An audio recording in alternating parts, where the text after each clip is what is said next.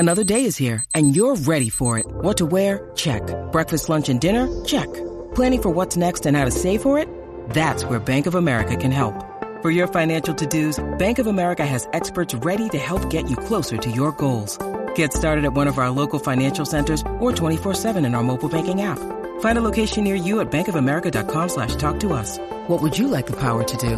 Mobile banking requires downloading the app and is only available for select devices. Message and data rates may apply. Bank of America NA, member FDIC. And I'll be talking about Demons at the Door. And let me just say, this movie, I like this movie. A lot of people's gonna hate on it, but I like it.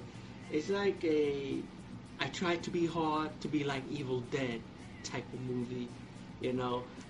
It's like all these two scientists, a daughter and a father, and two military personnel that protects them, and they live in the bunker, you know, to work on a study about the gates of hell, you know. And there's a cover up behind it, but the demons are coming out of hell to get the eye of Satan, so of course to rule the earth, and they got to protect the eye of Satan against them.